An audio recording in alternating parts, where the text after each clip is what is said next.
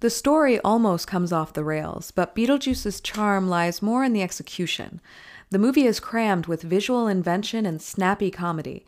The afterlife is richly imagined as a macabre bureaucracy. The living world is no less outlandish, especially with those eye-popping interiors and costumes.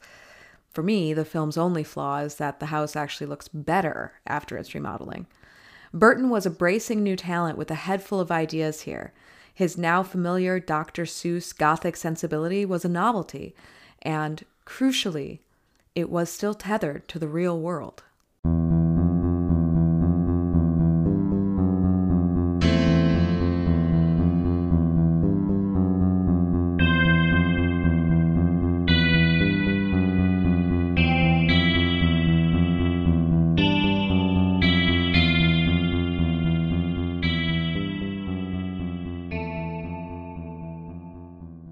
Hey gays and ghouls, I'm Katie Toole. And I'm Sean Reedy. This is Friday Night Frights. A podcast about Beetlejuice, and Harry Belafonte.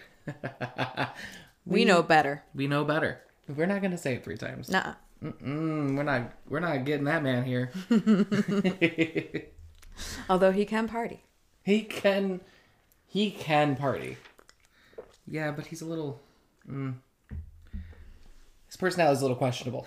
No, if I want to hang with that man. No. And of course, that man that we're talking about is Beetlejuice. Oh no! I said it. That's the 3rd time!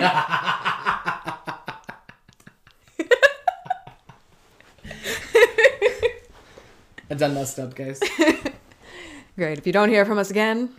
You'll know why. Speaking of not hearing from us, you're probably wondering where the hell we've been. Yeah, we've been a little absent. A little absent. Been a little inconsistent this year. We're hoping that that will end now and we can start putting out episodes more regularly. I do have a small excuse. I got married last month. Just a small minor reason behind why we were... Life thing. Yeah. It's fine. Had one of the most beautiful weddings I've ever seen. Oh. And Sean was one of the best bridesmen that's ever existed. Yeah, who couldn't stop crying. But before that, he made sure that every object that I forgot got to the ceremony, which was a lot of things. Make that happen. But yes, this is also the 2nd anniversary of this podcast. Yes, it is. Another, major life milestone right there. It's funny because Wendy and I actually started dating right before we started this podcast. So it's like my relationship and the podcast have grown together. Oh, I remember when you were all excited about it. Going on dates. I know. Oh, that was when we were hanging out, recording the podcast. Yep. Literally getting ready to record everything. If I went back to the raw recordings of those early episodes, not the edited versions, but the raw ones, I would probably find me gushing about her to you. Yep. Guaranteed. Yep. I can guarantee that I was there. You're like, yes, that did happen. I was there. It did actually You told happen. me.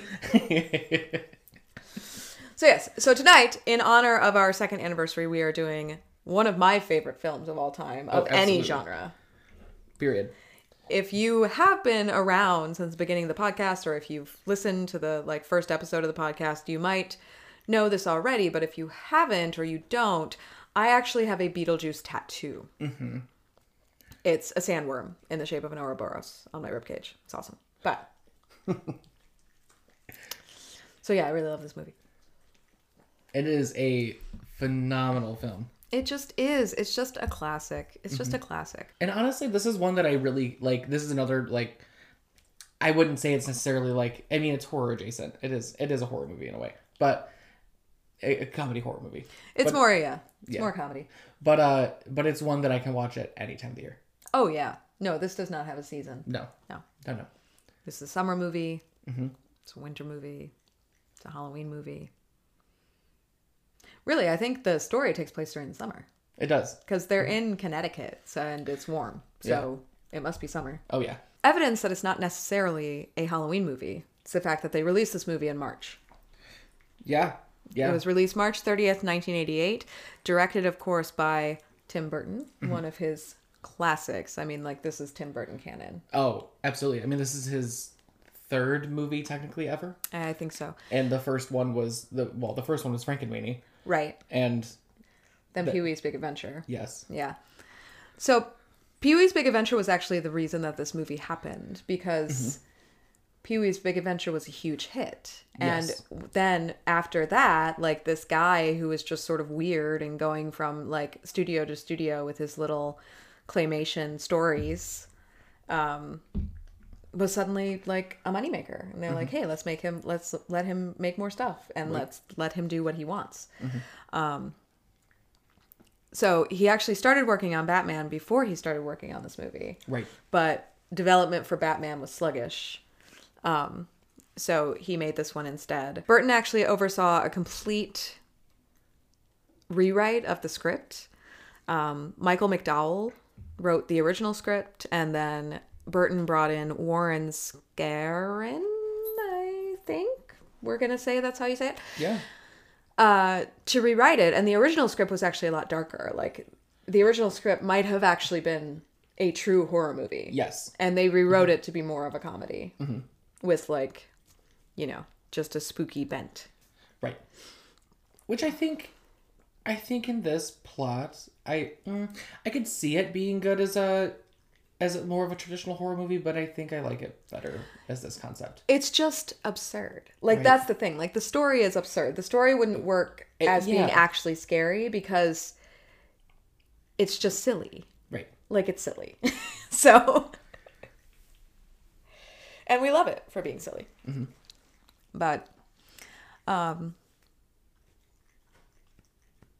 yeah, so he got a rewritten script. He got $15 million, $1 million of which was for special effects, which is hilarious. I'm like, just $1 million? Just $1 million. Like, because I love the special effects in this because of the fact that they're both great and cheesy. Yes. And Burton did that on purpose. Oh, yeah. Like, he was going for, well, I mean, if you've seen Mars Attacks, right, you know that Tim Burton loves B movies. And Yes. he was going for that sort of obviously fake, but visually stunning. Yes. Right? And like, I think that really became his aesthetic in a way that got to the point where it was exaggerated so much that it usurped everything else. Yep. Like, by the time you got to some of his like more recent films. But back then, it was still fresh and it was still innovative, and nobody had ever seen a movie like Beetlejuice before. Right. And it was actually a commercial and critical success. Yeah, I had no idea that this won multiple Academy Awards. Yeah, like this was not like, this is not like a cult classic in the traditional sense of when it just was this horror movie that got forgotten and then like nerds like us found it. Like, no, big hit. Right. Huge hit. Yes. Which is why it got, the animated series, which I will admit, okay, I think I watched the animated series first Okay. and then saw the movie. Because the animated series was on when I was a kid, right? I was 2, I think. What is 88? Yeah, I was 2. Well, not even, because it was March when this movie came out. And then I think the series came out like a year later. So, I was watching the animated series from the time I was like 4. Which, it's probably not that surprising. Not at all. What I love, and I found out today as I was researching the development, is that everyone in fucking Hollywood auditioned to be Lydia Deetz. Yes. Do you want to hear the list? Do you want to hear the list List at them. home? Let's list them. Sarah Jessica Parker, Brooke Shields, Lori Loughlin, Diane Lane, Justine Bateman, Molly Ringwald, Huh? Juliette Lewis, Jennifer Connelly, and Alyssa Milano. Just a handful. Just everyone. And I could potentially see Alyssa Milano doing it. I know that she was the runner-up. Like she was. Yeah, she was. Yeah, if if Winona Ryder hadn't been able to do it for some reason, Alyssa Milano would have gotten the role. But while I could see her potentially being in that role, I can't see any of the Tim Burton movies. I can't imagine. He's cast her in multiple roles. I can't imagine a Tim Burton world without Winona Ryder. Right. It just needs to happen. Right. Yeah. She is Lydia. Oh, absolutely. She is strange and unusual. Her whole life is a dark room. It's just so quotable. It is. We actually, I mean, if I'm sure you have noticed that we always name the episode after a random quote from the movie. Mm-hmm. And we're having a very hard time right now deciding what this episode is going to be called because there's just so much gold here. Yeah, there's just infinite quotes. So many. I think I could probably recite it from beginning to end. But I expect nothing less. And that's actually what this episode is. Surprise! Special second anniversary. It's just going to be just a shadow cast of Katie just reciting Beetlejuice from beginning to end. You're welcome. No, that's not. I wouldn't do that to you.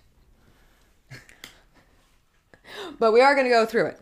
Mm-hmm. But first, it is Shocktail Hour. Tonight's Shocktail is called The Cocktail for the Recently Deceased. Ooh. It's got a bit of a tropical tang to it, right? Because this movie is inexplicably filled with calypso music. Yes. Why? I don't know. Nobody knows. But why not? Because apparently in the original script, it was like R&B. Oh, really? Yeah. Like, here, I think it said, originally Lydia was going to dance to When a Man Loves a Woman at the end. Wouldn't have worked. No. Wouldn't have been as good. No. Great song. Great song, but not... Does not fit. Yeah. Not jumping the line. All right. The Cocktail for the Recently Deceased consists of a shot of Midori, the green melon liqueur, right? Mm-hmm. A shot of pomegranate juice, an ounce of pineapple juice, a shot of tequila, and then you top that whole thing with ginger ale. Ooh. It should be a very interesting color. Yes, it sounds delicious. And it should have, like I said, that kind of tropical spring in your step. Don't sing a song on the podcast. Okay. So there were a lot of people that, went up to try to be cast for Lydia. There weren't nearly as many that were at least potentially cast for Beetlejuice. Mm-hmm. But Tim Burton's main choice for Beetlejuice was none other than Sammy Davis Jr. I mean, he would have tap danced, and I'm gonna say I wouldn't have hated that. I would not have hated that at all. How old was Sammy Davis Jr. in 1988?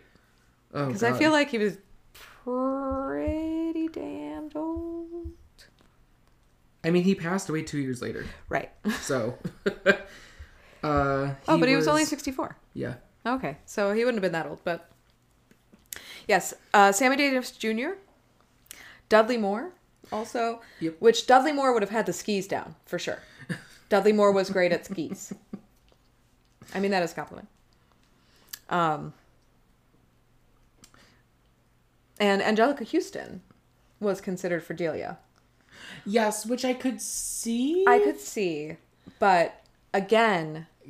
Catherine O'Hara. It's Catherine O'Hara. I mean, I think I mentioned this when we were talking about The Nightmare Before Christmas, but I saw a meme go around a couple of years ago that was like, oh my God, I didn't realize that Moira Rose is the mom from Home Alone. And I'm like, you did not. Like, what? Catherine O'Hara. Delia Dietz. Like, come on. Delia Dietz was so popular as a character that they made her into a much larger character in the animated series. They also made her a lot nicer and, like, much different, but, like... Oh, weird. I can't see her being nicer. Right. Oh, yeah, it was a completely different character. But, like, her mom was, like, a much nicer character, or, like, a much bigger character in the animated series, but... I mean, she was a standout role. She was. Amongst a handful of standout roles. I mean, this is a great cast. Yes. So you have, like we have already said... Well, have we said yet? Michael Keaton played Beetlejuice. We all know this, right? Did we actually say that? I don't think we did. Michael Keaton played Beetlejuice. And Winona Ryder played Lydia. Mm-hmm. The Maitlands Barbara and Adam were played by Gina Davis, who is phenomenal, and Alec Baldwin. Alec Baldwin, right? Mm-hmm. Yes. Which Baldwin? Alec. Respectively. Jeffrey Jones played Charles Dietz in another absolutely, like, much more subtle, but comically brilliant. Like, Oh, yes. Jeffrey Jones doesn't have to say anything. He'll just be standing there, and you'll be laughing.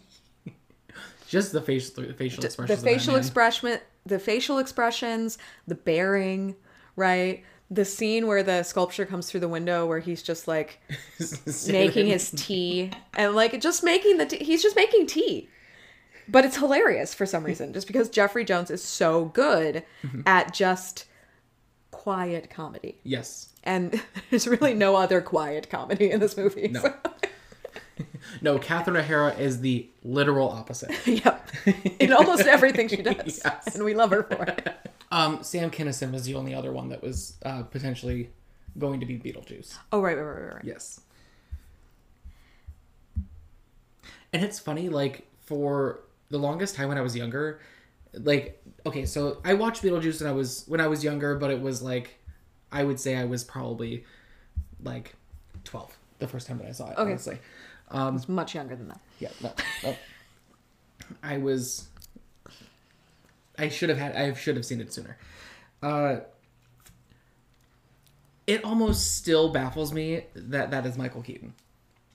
Yes. It is. I'm like, him? Mm-hmm. It's him? The fact that I think it says something to the really immense talent of Keaton as a character actor, because I feel like in the 90s he became the sort of like everyman type of guy. Yes. Right? But like, he's a character actor. Oh, absolutely. At his core, right? And this is a perfect example. And the fact that he went from this to Bruce Wayne. Within like, what, a year? A year. Like, oh, okay. All right. I mean, both crazy in their own right. But yeah, I mean, true. Isolated. Right. They have to be called to really do anything. Just one uses light and one uses sound.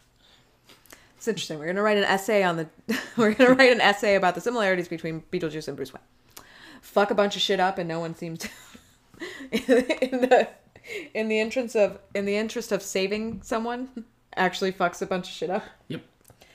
It's great, but it is like, it's Keaton's delivery of so many of these lines. Oh yeah. That make them so quotable and make them so memorable.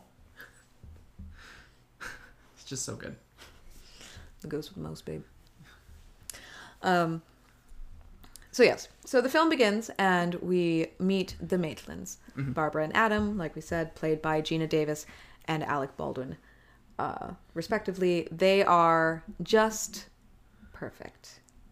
Like, their Yes. little lives are just content and peaceful, and they are so in love, and they are spending their vacation from the hardware store that he owns. I think so. They must have just closed the store. Like, I don't know how you get a vacation from a business that you own. I guess you just give yourself a vacation. But they're spending it at home. And their peace is only disrupted by Jane, who is someone. The one thing that is never... Well, I guess there's a lot of things that are never explained in this movie, but one of the things that is not explained is who exactly Jane is. Right. She's a real estate agent. We know that. Mm-hmm. And at one point she says, when speaking of their death, they were family, I was devastated. So, and Adam immediately sends Barbara to dispatch her. So I'm thinking she's probably like a relative on Barbara's side of the family, like a cousin. That's the only thing that I can think of, because I mean, like... She also calls her Pumpkin. Yeah. Which I feel like you wouldn't do if you were just like a real estate agent. Right. Even if you were weird. No, I feel like that's more of a family thing. Right. More of a cousin, aunt. Right. Cousin or aunt. Right. Like someone who's like older than she is, but, you know, family. Anyway, whoever she is, she's a real estate agent, and she's trying to sell their house.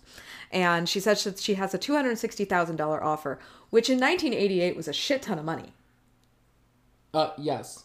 How much was it? I love this game. Hold on. Conversion. We're gonna find out. Let's convert the money. How much more money would it be? Over 600,000. Oh, that's it? Yeah. So just, you know, a few coins. 2, and that offer has come from a man in New York who wants to get away from it all. Right. Which she's obviously talking about the Dietzes. So the Dietzes wanted the house. Mm-hmm. Well, okay, let's be clear. Charles Dietz wanted the house. Yes. No one else in his family wanted the house at all. But Charles Dietz wanted the house before the Maitlands died, and he was willing to pay a lot of money for it. Yes. Right. But they refuse. They say, no, this is our house. We've worked very hard on it. We're going to live here until we die. Right. Essentially. Well, then they go to town. They go to town because Adam has to pick some stuff up from his store. The stuff is just sitting on the counter for some reason. Must have forgotten it. And on their way back home, they almost hit a dog. Veer off the side of a covered bridge, crash through it, and fall into the river. And they drown. Despite the fact that that was an imminently survivable car crash. Oh, absolutely. Well, but if you, I guess if you look at the original script, though. Yes, it makes more sense in the original script. Yes, because I just forgot her character's name. Gina Barbara? Davis. Thank you. Jesus. Yes, because in the original script, Barbara gets her arm crushed in the window. Right, yes. They are much more injured Yes. in the initial crash and falling into the river. So they're too injured to exit the car and they drown. Yes. Which they actually bring into the movie. They do, because she's like, oh, my arm is so cold, right? Yes. Like that because it's... Because her arm was crushed. Because her arm is crushed. It's not there anymore. No, it's gone. He's gone. He gone. So the next thing we see is them walking back into their house, and they're sopping wet. And a fire just magically appears in the fireplace. They have not questioned any of this yet. Once Barbara's hand catches on fire, probably another, like, that she can't feel it, right? Because it was, like, crushed, right? Like, they start to question what exactly is happening to them. And they discover that they have, in fact, died. Part of the reason they have figured this out is because there's a book in their house, suddenly, called Handbook for the Recently Deceased. No big deal. No big deal. So now they figure out they're dead. And they're trying to figure out what exactly to do with that information. But now the house is unoccupied. And Jane... Wastes no time. wastes no time... selling it probably at quite a reduced price, actually, to Charles Dietz, who is a New York real estate developer who has had a nervous breakdown. Something that's never said explicitly, but is hinted at continuously. Multiple He times, had a yes. full-on nervous breakdown, and so has moved out to Connecticut to find some peace, to relax. Right? He brings with him his wife, Delia, and his daughter, Lydia, who are not rural Connecticut people. Let's just say it that way. No. Delia is an artist. She's a sculptor. And she makes weird-ass art. She makes weird art. She does. And she's just like trying to embody postmodernism in a way. And one of the things she wants to do, she's also just very shrill in a delightful way. And like Catherine O'Hara just nails it at every turn. There is not a moment, and like, I don't think I've ever seen a moment where Catherine O'Hara was on the screen and it fell flat, but certainly not in this film. No. Right? And Lydia is just a goth. Like, Yeah. she's just a goth. And an inspiring photographer as well. Yes, so she's also an artist. Yes. Right. Delia and Lydia do not get along. No. Lydia is... her stepdaughter. Right, yeah. Charles's daughter. Yes. Not you never. I'm assuming that her real mother is dead because they don't mention her at all. Yeah, they don't mention her one bit. And she like never threatens to go live with her mom or anything. Right, like so I'm assuming that her mother is gone. So Barbara and Adam are alarmed because not only have these people who are very different from them moved into their house, but Delia is threatening to completely gut it and undo all of their years of hard work.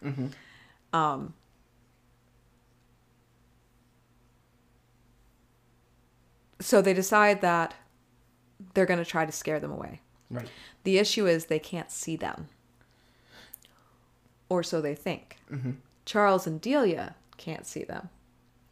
Lydia can.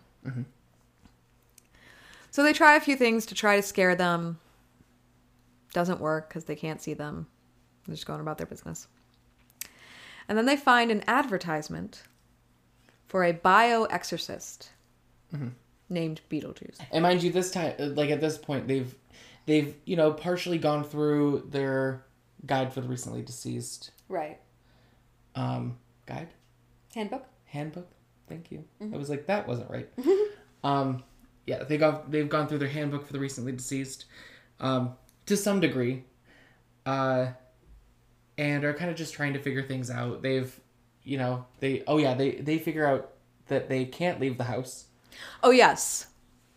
They figure out that they very much cannot leave the house. Adam tries to leave the house and ends up on this barren wasteland. And this is when we are introduced to the sandworms. So they figure out pretty quickly that they're stuck in the house. Which makes sense if you think of any haunted house movie, right? The ghost is stuck in the house. They would leave if they could, right? But they can't, so they don't. But they can, so they don't. So they see the advertisement for Beetlejuice and they think about contacting him, but they're not really sure how. And he seems a little shady and they're not quite sure. So they go back to their handbook and they figure out a way to get into the official afterlife. Right. Which is one of the most brilliant sequences of the film. Oh, it's so good. Because the afterlife is essentially the DMV. Yes. But worse. It is at once just hilarious and just utterly bleak. Like to think that that's what happens to you after death. You just have to wait for a couple 100,000 years in an office. Right. Get an appointment. Take a number. Take a number that's in the millions. Yes. Right. But they do. They meet Miss Argentina, who is the receptionist, and she explains some things to them. And she introduces them to Juno, who is their caseworker. And Juno is, when you think about it, she says you should be, at one point she says you should be glad that you didn't die in Italy. And that, combined with her name, combined with the fact that Beetlejuice, who claims to have lived through the Black Death, used to be her assistant, which implies that she's older, leads me to believe that she, lived through the Roman Empire. Yeah. And that's, how old she is.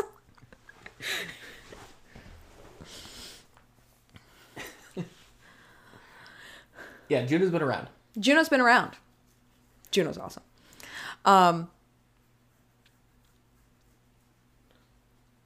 But she instructs them to get rid of the Dietzes themselves, that they have the power to do so.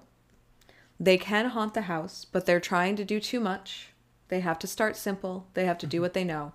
And they are under no circumstances to summon Beetlejuice. Right. Because he is nothing but trouble. They almost immediately don't listen to her. Yeah. Well, not almost immediately. So I guess they do try to listen to her. They try to do some haunting. They try to go with the old ghost under a sheet tactic. Right. Well, because they can't see him. So, it makes sense. They need to become visible. Right. It doesn't work because Charles thinks that it's Lydia playing a prank. Mm-hmm. Delia is knocked out because she is, quote, sleeping with Prince Valium tonight. And Lydia can see them, but she's not scared. Right. Right. Because they are very much not scary. Right. They're just normal They're just normal people. But they try that. Lydia takes their photographs. She tries to convince her parents that the house is haunted. They don't believe her. They think that she's just, complaining and, that this is just a teenager's way of rebelling, and because she doesn't like the new town, she doesn't like the new house, she doesn't like the new situation. Mm-hmm. So they don't believe her. So finally, in an act of total desperation, they go ahead and they say Beetlejuice's name 3 times. Poor choices. Yeah. And they get sucked into their scale model. So one of the things, well, actually, Adam's entire personality is that he's building this model of the town, right? Yeah. Yep. And they get sucked into it. And they have to dig up Beetlejuice. Mm-hmm. Right. And they do. And then there he is. Comes out. Just immediately starts sexually harassing Gina Davis. Oh, immediately. Just, is completely disgusting and pervy and skeezy. And they just regret their decision to summon him right away. Mm-hmm. And eventually get themselves out of the model, leaving him behind. But they don't put him back. Right. They have not said his name 3 times again, so he's still loose. Mm-hmm. So originally, in the original script, Beetlejuice is much more like fucking Pazuzu, right? Like or like a djinn, right? Which makes sense because you have to summon him. He can't just like move about freely. But yeah, he's supposed to be like of Middle Eastern origin. In the original script. Obviously they rewrote it because they cast Michael Keaton. Right. Very different. But you can still see elements like not being able to move freely. He's been imprisoned and he has to be summoned or freed, right? Is still, kind of in that vein. But anyway, so they decide, okay, we're not gonna associate with this guy, and they decide that they're gonna try one more big move to scare the Deetzes. And this is where we get the infamous Day of scene. Yes. Which, again, is just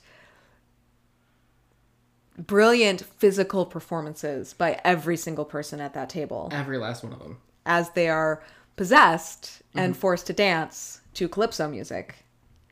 And then attacked by their shrimp cocktail. Yes. Which was... It's a thing of beauty. Which was a great surprise ending to that whole dance. Right. Their shrimps were just suddenly hands. Yeah. It's a hand made out of shrimp. Yum. Which would be a great Halloween dish, to be honest. Somehow make the shrimp cocktail... Into a hand? Into a hand. I like this. Mm-hmm. We're going to make it happen. Somehow. Somehow, some way. Somehow, some way. Meanwhile, Charles is not actually relaxing. Nope. Because it's not in his nature. So while his wife has been, completely revamping the entire house into this sort of art installation in itself, he's been looking at the town and trying to figure out how he can make money off of it. Right. He calls one of his developer friends in New York, who is played by Robert Goulet. Yep. Which I love. I love how often Robert Goulet just pops up. Like, oh look, it's Robert Goulet. Why? But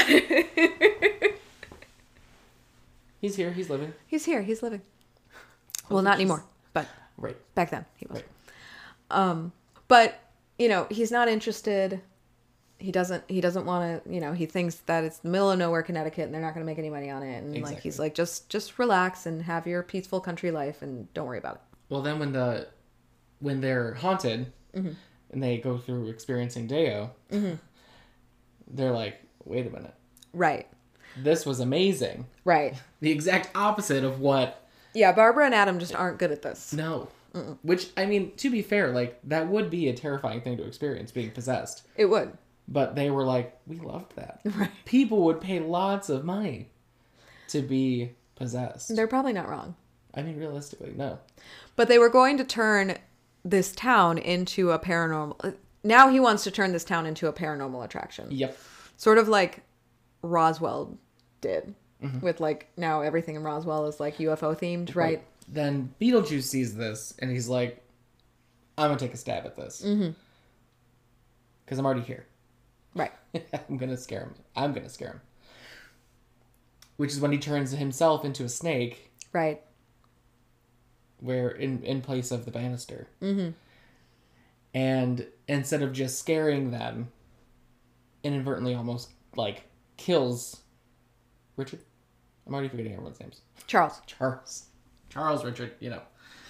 Right, he's violent. He is. Right. Unlike the Maitlands, who are just going to, like, have them have a fun little dance party. Right. He's like, no, I'm going to toss you off the stairs. Right. At that point, Barbara and Adam finally put him back. Yes. But now Lydia's mad at them because she thinks that they did that. And it's all this big up misunderstanding. And amazingly, Charles and Delia are not deterred. No. Oh, they also have with them, almost at all times, which is hilarious, Oh, yes.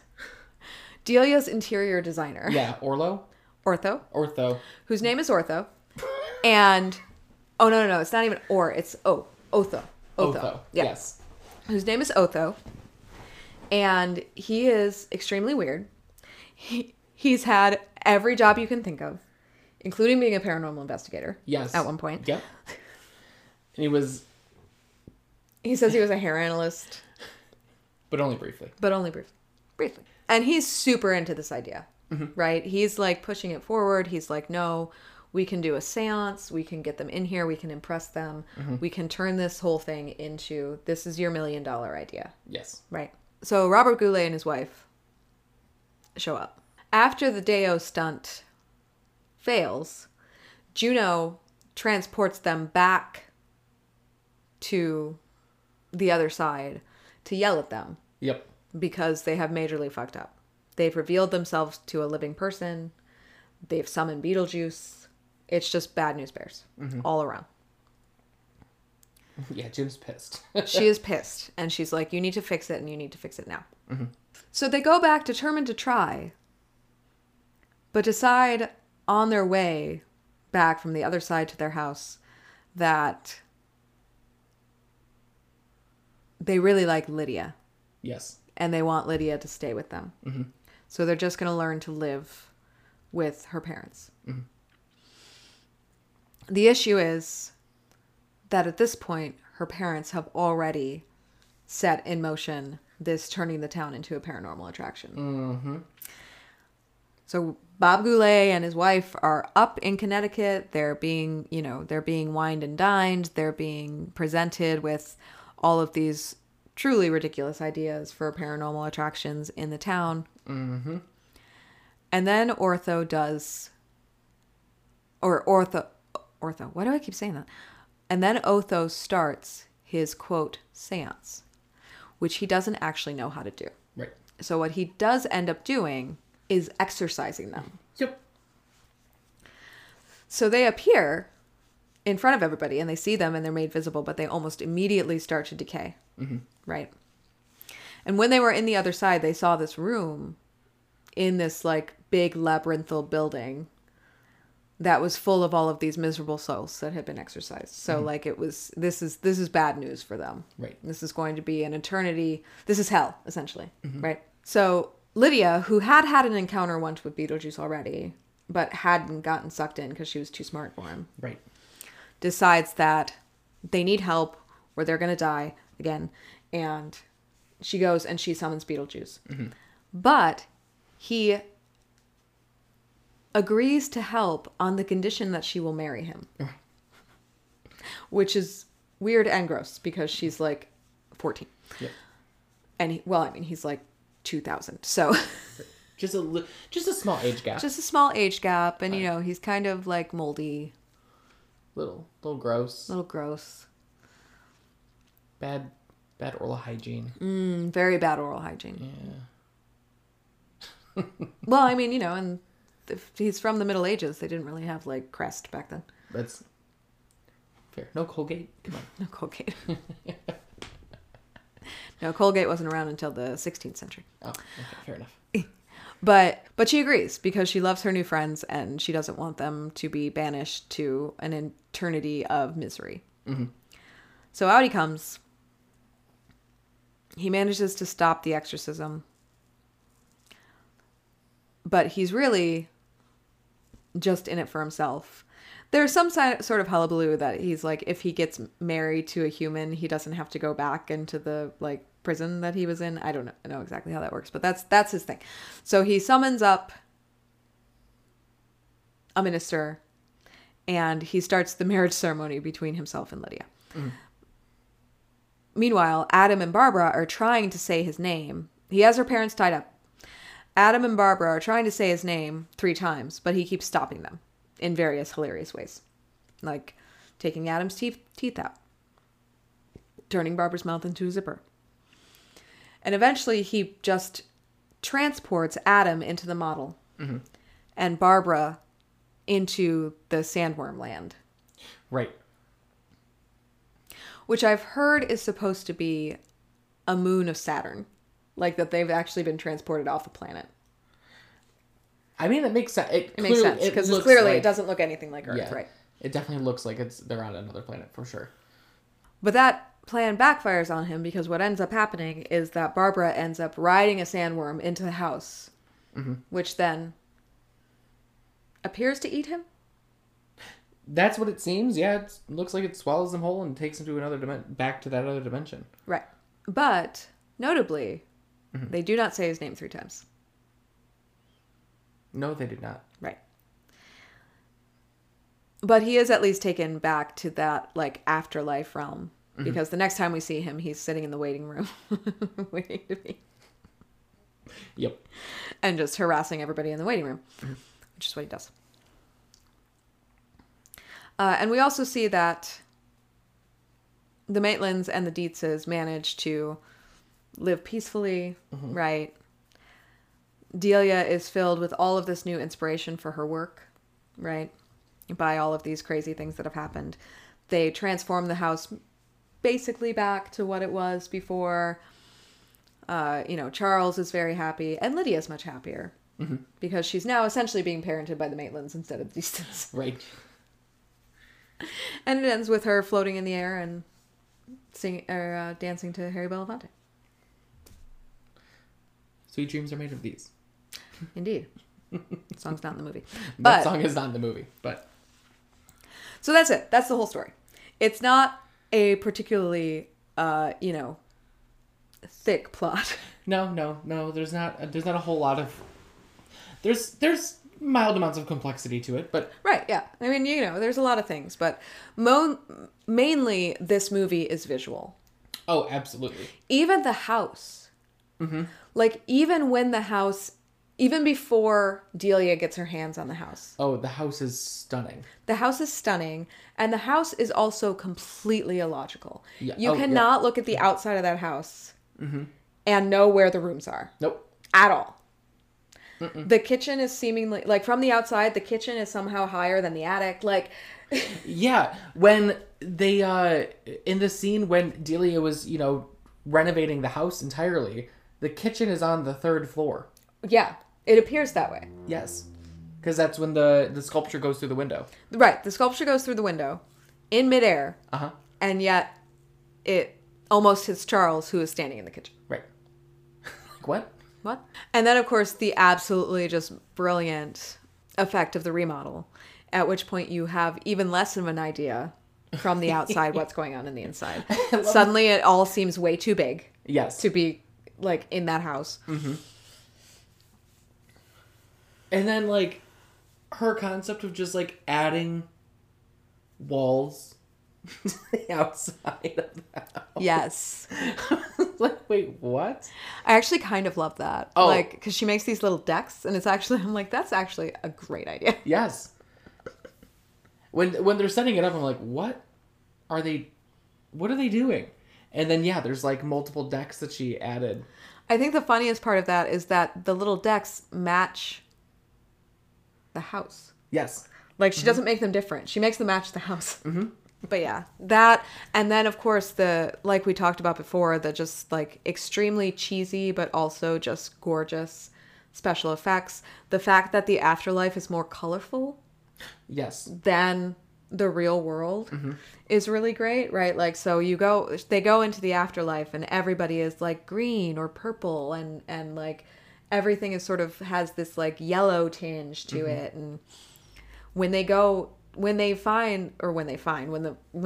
stumble upon the sandworm realm, right? It's like this glaring yellow sand and this bright blue sky, and then like this, Isn't it like a green planet that's in the background or something like that? Yeah, I think the like rock formations are like a crazy color too, like not normal rock color. And then they come back to their house that Lydia got to, and it's just gray. Right. Everything is gray. Everything's gray. Gray. There's metal accents. I'm like, this is in certain aspects the epitome of the 90s. Oh yeah. Well, the 80s. But yes. But I mean, but this carried forward into the 90s for sure. This is very much like a parody. What the house becomes is very much a parody of like what rich people in the 80s and 90s, like the yuppies, how they decorated their houses, and like how they like those New York high rises that like, had furniture that it hurt to sit on and stuff like that. Mm-hmm. But, and even in little subtle ways, like even outside of the sort of Burton-esque kind of like fanciful world, there's just like so many moments of visual brilliance in this film. Like one of my favorite scenes or sequences, I guess, it's not even really a whole scene, is when Lydia is trying to get into the attic for the first time. Mm-hmm. And it's during Delia's renovation of the house, right? So she sees Adam and Barbara in the window, and she's like, there's somebody up there. Jane drives up to give them a skeleton key, and she's like, oh, this skeleton key will allow me to get into the attic and figure out what I just saw. Yep. There are workers sanding off the wallpaper at the base of the attic stairs, which is creating all of this dust, right? And that, along with the backlighting, makes it look like Lydia has stepped out of this like foggy realm, right? It's just but Burton shows you the sanders first. Right. So like, where it's coming from. Mm-hmm. So it's just like, it turns it into a gag, which I think is so funny, right? Like the fact that Beetlejuice is stuck in the model of the town, creates all of these opportunities to use those sort of like intentionally cheesy special effects to their advantage. Oh, absolutely. Like one of my favorite moments when he kicks over the tree and says, "Nice fucking model." And then Adam just puts he's always, what's funny about Adam is like, when I say it's his whole personality, it's because like he's always fixing it. Like Beetlejuice keeps messing it up, or they mess it up, like whatever, but he keeps fixing it from the outside. Like even dead, he wants it. Like he's agonizing over where to put their graves in the graveyard. Yes. Which he suddenly managed to make like wreaths. Well, I mean, that tells me that he had them already, and he just painted their names on them. He had to. Right? Absolutely. But yeah, he was so into this that he had cemetery wreaths. Right. Just in case if there's a cemetery that day. If there's a funeral that day. There's a cemetery that day. Oh, look, we have a cemetery that day. Today, there's a cemetery. 30% chance of cemetery. But, I can imagine him seeing that there's a funeral going on and then suddenly putting those up in his... Yeah, like... This is his entire personality. Mm-hmm. It really is. And Charles finds the model. Mm-hmm. Part of the reason that Beetlejuice is able to come back is because they've moved the model from the attic to the living room, because Charles is using the model to pitch his ideas to the Right. developer, to Bob Goulet. This movie as a whole is just like, it's just not, the movies aren't made like this anymore. No, movies are not made like this anymore. Even Tim Burton doesn't make movies like this No. anymore. It's very sad. It's very sad. But it is true. Like the aesthetic became the entire film. Yes. Tim Burton wouldn't be as big as he is today without like this and of course Pee-wee's Big Adventure. Right. Yeah, it was really... So Pee-wee's Big Adventure was a hit. Then this was a hit. Mm-hmm. This has grossed $74 million. Well, and let's talk about, I mean, the amount of money this movie has made, right? Like, not only do you have the animated series, right? You have now a Broadway musical that opened a few years ago. Yeah, back in 2018. They keep saying there's going to be a sequel, but just the sheer amount of merch. Oh, God, yeah. Do you know how much fucking Beetlejuice merch I own? It's ridiculous. And like every time you go anywhere.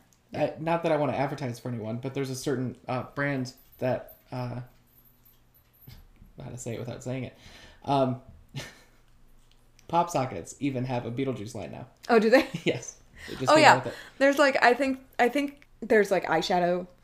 Yep. Didn't Amanda get eyeshadow one year? Yep. And countless t-shirts and like little figurines, signs, like signs that you can hang in your house that say things like, oh, I myself am strange and unusual, or my whole life is a dark room, or it's showtime. Right. Go Go ahead, make my millennium. So that is it for Beetlejuice. Join us next week when we'll be discussing Halloween Kills and releasing a special bonus episode where we review Halloween Ends, which thus far has been somewhat polarizing. Yeah. So I'm very interested to see it. Yes, I am too. Yeah, I have not watched it yet. I haven't watched it yet either, but I've seen a lot of tweets about it. Yeah. And the tweets are anything from that was an insult to the series to this is my favorite Halloween movie. Right. So what is it actually? We don't know. We'll find out. We'll let you know. But until then, of course, like and subscribe to us on Apple Podcasts. Follow us on Spotify. You can, of course, follow us on Instagram at Effin' Frights Podcast and our Twitter, Effin' Frights Pod. We will be getting back into our monthly YouTube videos as well. And, of course, due to it being Halloween, we will have a new costume this year. Yes. A new perfect pairing. Stuffle new perfect pairing. Yes. With a twist. And, of course, find us on Facebook at Friday Night Frights. We have our website, effinfrightspodcast.com. And, of course, scream at us at scream@effinfrightspodcast.com. And last but not least, we do have our Patreon, our Fright Club. And Katie, Yes, Sean. what is the first rule of Fright Club? First rule of Fright Club is never trust the living. Never trust them. It's just not worth it. Best advice you'll ever get. Best advice.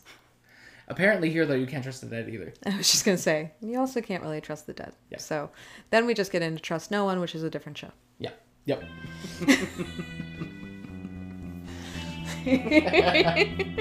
Completely different vibe there. Different vibe. But still something I love deeply. Oh, absolutely. Great.